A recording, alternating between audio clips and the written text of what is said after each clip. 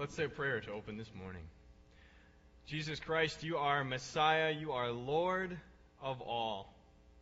For that we give you thanks, we give you praise, we lift our voices in adoration for what you have done for us, so gracious, so merciful, and so loving. We thank you that you are present here in this place, in this time, here with your body.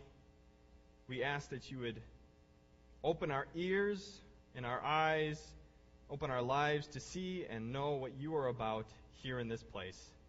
We thank you that you are present with us. It's in your holy name that we gather this morning. Amen. Go ahead and please take a seat. As Phil mentioned, I am here serving in place of Pastor Bob this morning. He is gone in Ethiopia. He's part of the Ethiopia trip. Please keep them in your prayers. Be praying for those who are really being a light in that place and seeing what it's like to be in that culture and place and time, to build relationships there and to bring the gospel in a new way there. So please keep them in your prayers. I am, though, pleased to be here. It's my honor to be here. Last time I was here was a year ago.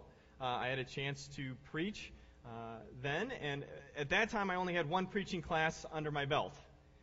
This time I've got another year and another couple classes. So, for your sake, I hope that's good.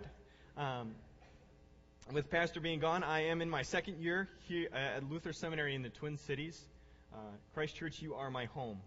You are my church family, and I am glad to be home, and I am glad to be among family.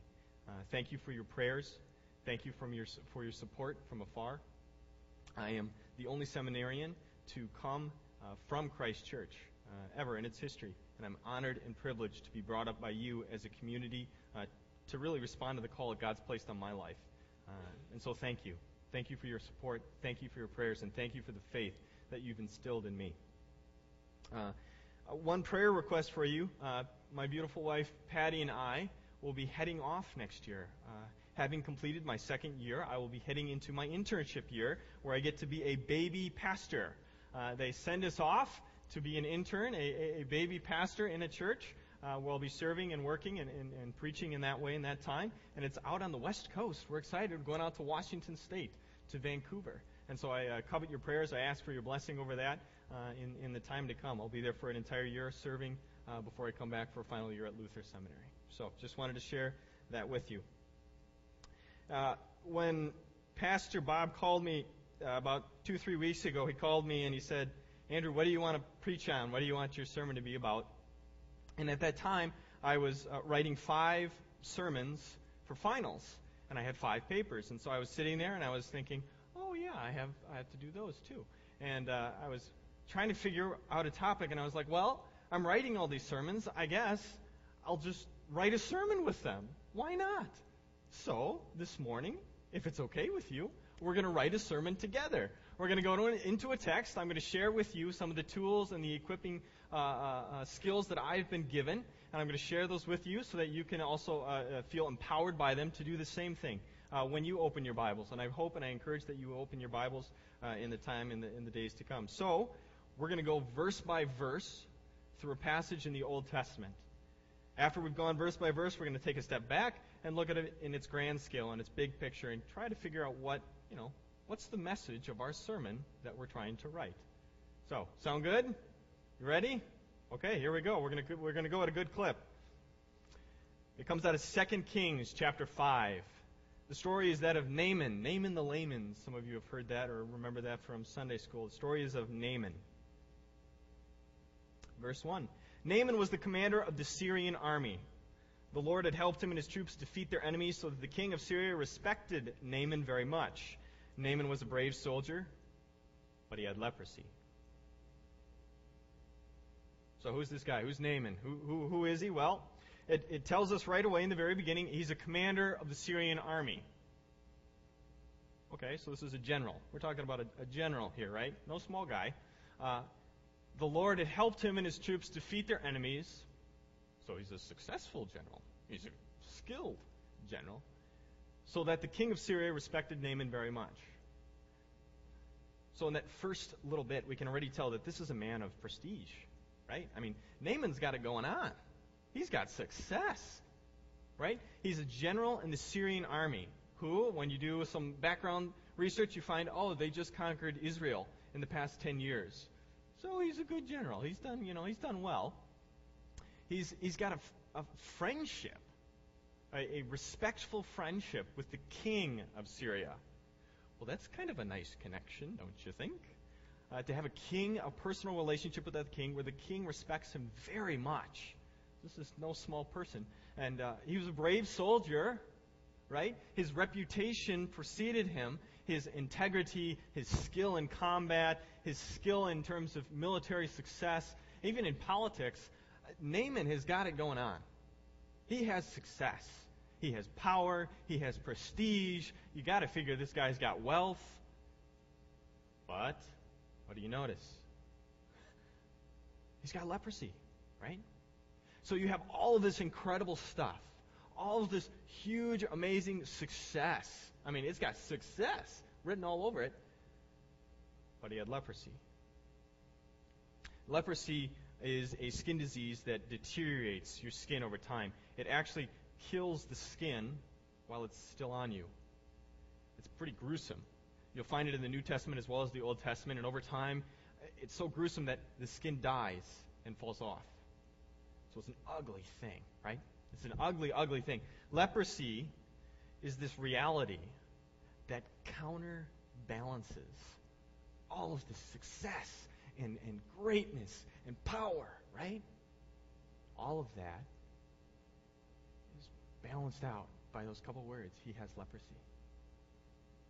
An interesting thing for you to note, when I was doing some research on this, this is the longest introduction in the entire Old Testament for one person. This one guy has the biggest introduction in the entire Old Testament. I'd like to think that's kind of important. All right, so if you got your Bible, circle that. This is big. This is important. This first verse really matters. Let's keep going.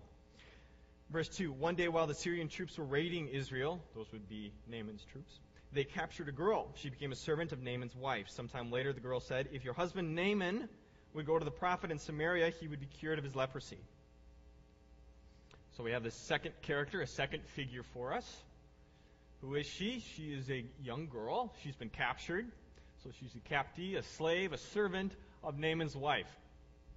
Here's what when I think about this, when I get into the mindset, what do you think this girl is going through? She's been captured and taken to a foreign land. By a foreign culture, she's just been surrounded, right? And there's a foreign faith there, right? But what do you notice? She's got guts. She's got guts. She actually gives a testimony. She gives a witness here. If your husband Naaman would go to the prophet in Samaria, he would be cured of his leprosy. She's not afraid to give a statement of faith. She's an important character in the story. So let's remember her. Verse 4, when Naaman told the king what that same girl had just said, the king replies, go ahead. I will give you a letter to take to the king of Israel. So this girl's statement propels our story forward. Okay. So Naaman, he's got his letter from the king. And as we continue on, it says, Naaman left and took along 750 pounds of silver, 150 pounds of gold, and 10 new outfits. That's a chunk of change, if you ask me. I mean, that's a serious chunk of change. And, when you say outfits, we're not talking like Levi's here. I mean, we're talking, pristine, fancy, elaborate, right? He's bringing with him all of this elaborate and this wealth, right? And he also carried with him a letter to the king of Israel. It said, I am sending my servant Naaman to you. Would you cure him of his leprosy? So Naaman is more or less, he's bringing his success with him, isn't he? He's bringing his wealth, his reputation, a letter from the king. He's bringing that with him on this journey. When the king of Israel read the letter, he tore his clothes in fear and shouted, the Syrian king believes that I can cure this man of leprosy. Does he think I'm God with this power over life and death? He must be trying to pick a fight with me. I like this character just because I feel for him, right? I mean, here this general shows up who recently in the past decade has destroyed all of your armies. He shows up with a letter, with all this wealth. I mean, he's got a little parade behind him, right? He marches up to the king with this letter of introduction saying, "You should heal me. I am Naaman," right? And this Israelite king has got to be thinking, "Man, you're kicking me when I'm down. I pay tribute to you.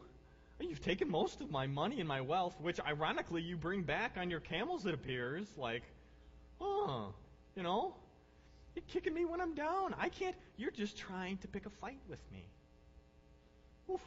It's a tough spot to be in, if you ask me. Fortunately, we go on and we hear Elisha steps in.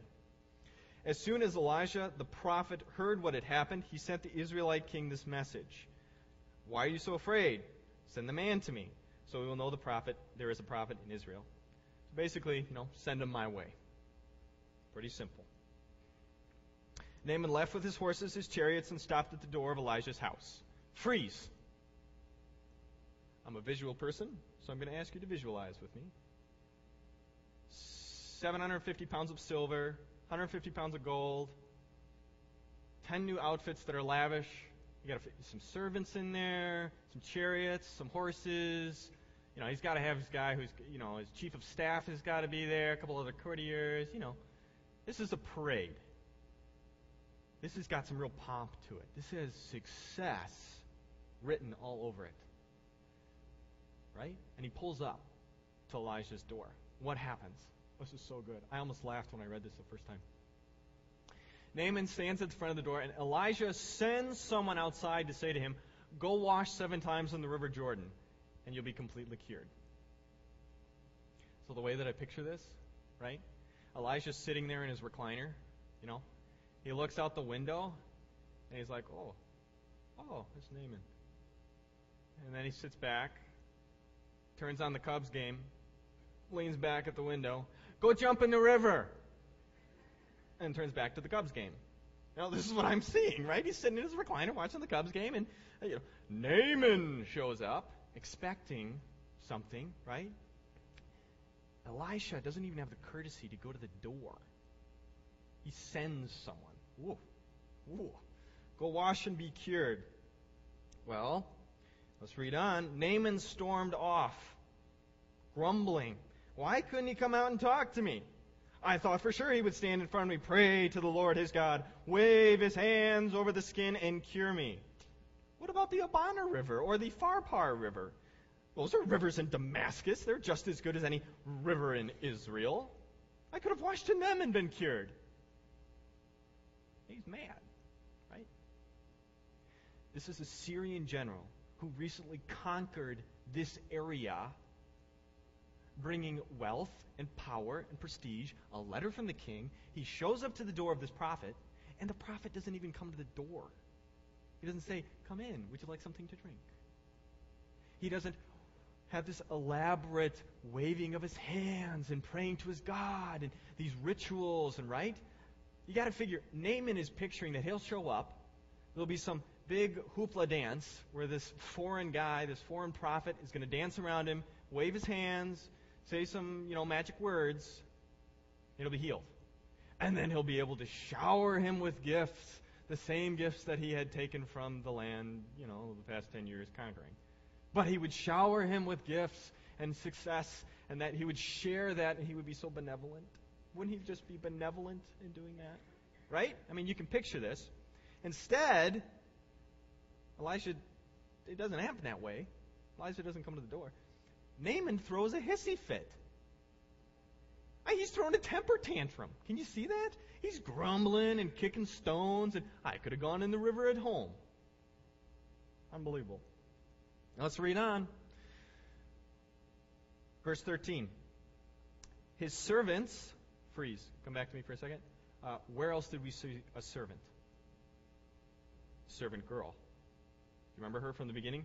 Servant girl. She had some good things to say, right? We liked her. She had some good things to say. Let's hope these guys have some good things to say. All right. His servants went over to him and said, Sir, if the prophet had told you to do something difficult, you would have said, sure, okay, no problem. I would do it, right? So why don't you do what he said? If it was hard, you would have done it. If he would have made it elaborate and difficult and done the dance thing and maybe some sacrifices and, you could shower him with gifts and throw a party, right? If he would have done something big and costly to you, you would have done it.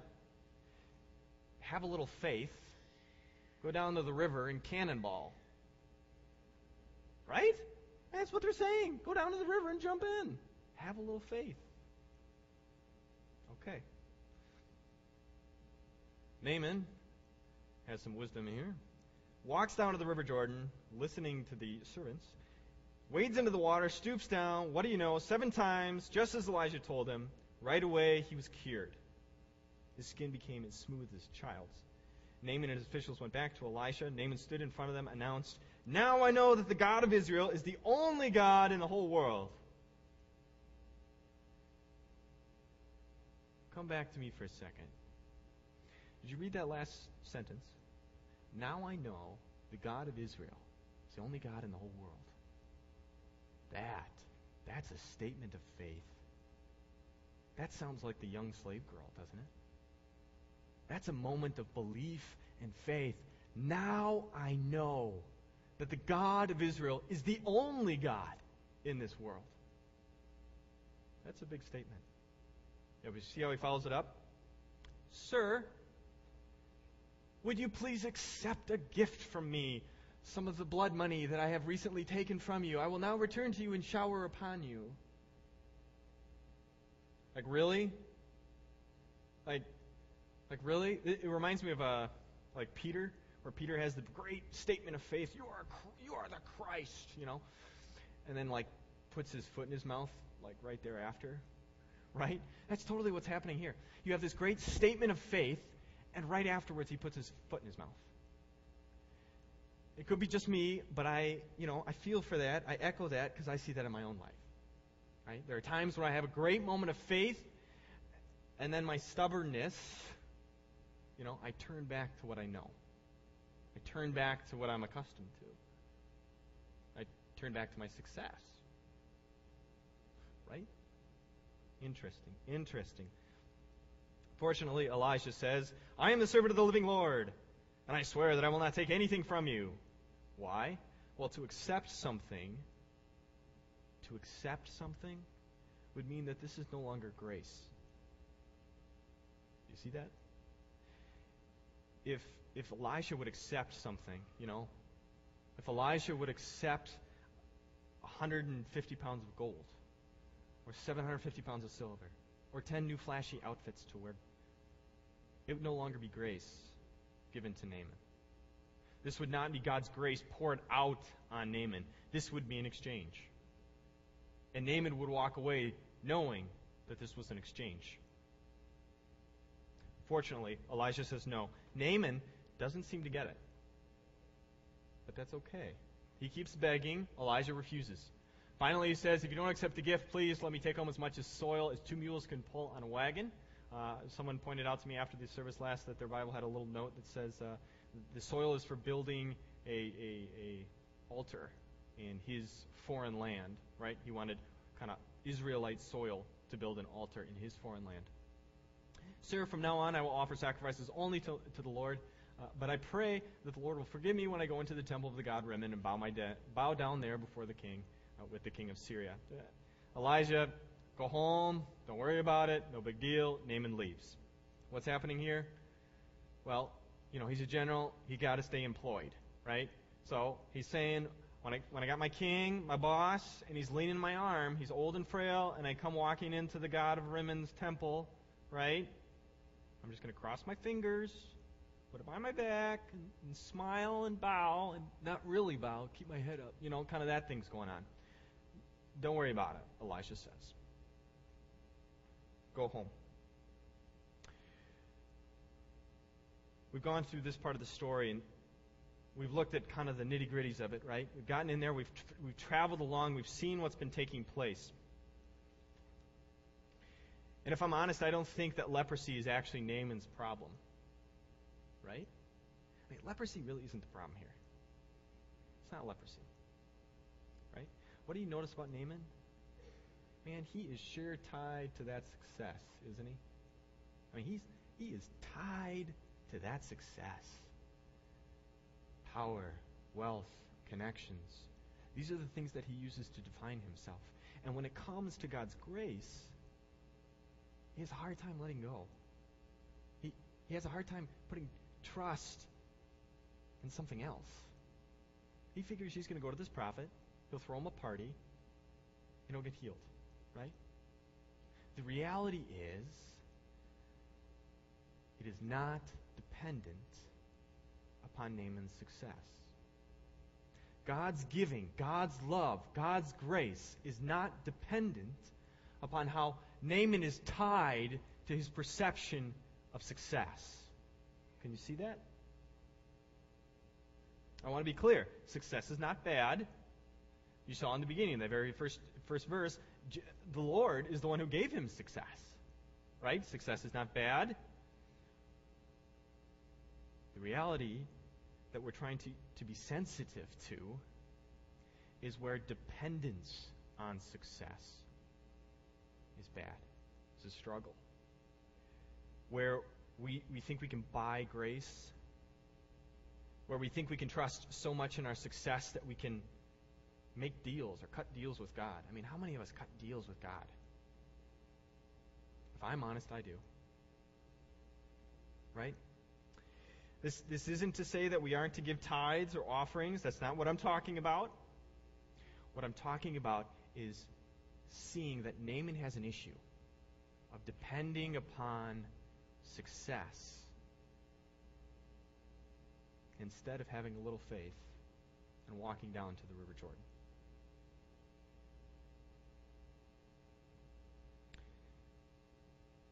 This week, as we kind of wrestle with this, as we meditate on this, think about this week, okay? Take this with you and think on this, right? We're doing this together. This is a group project. Thank you so far. You've been huge help in helping me write my sermon for next week. Thank you. How convenient is that? I have my sermon written for next week. So this week, though, when we find ourselves slipping into a mindset like Naaman, where we look to our success to define ourselves, we have a hard time letting go. It's not that that's bad. It's where we become dependent upon it for grace. So we need to remember that grace is not dependent upon that. God's grace is bigger than that. It is more pervasive than that. God's grace is free. His favor is for you. It is trustworthy. And He doesn't expect anything in return. It's not dependent upon you showering Him with gifts. God loves you. And He gives to you freely. That's what we're going to ruminate on this week. That's what we're going to meditate on and think on, right? When we go throughout our week and we find ourselves looking to our success, take a breath. Remember the River Jordan, your baptism. Remember how grace has been given to you. And take courage and have faith. Grace is for you, it is free, and it's not going to go away. Amen. Amen. Thank you for helping me write my sermon for next week.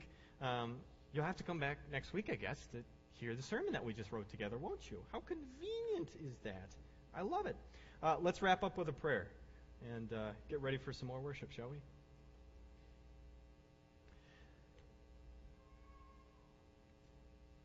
Jesus Christ, you give to your servants graciously and abundantly. You give regardless of our success or our failure. You pour out lavishly upon us. Forgive us for when we don't seem to get it, where we seem to struggle to realize how truly free your grace is. We trust that your grace is so pervasive that even as we stumble and bumble and fumble along and we slip into mindsets like Naaman, that your grace is there. The River Jordan will continue to flow.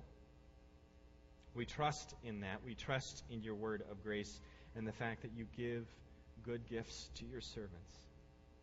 It is in your holy name, Jesus Christ, that we pray and trust, knowing that you are the truest, most holy, and awesome gift that you gave yourself. In your name we pray. Amen.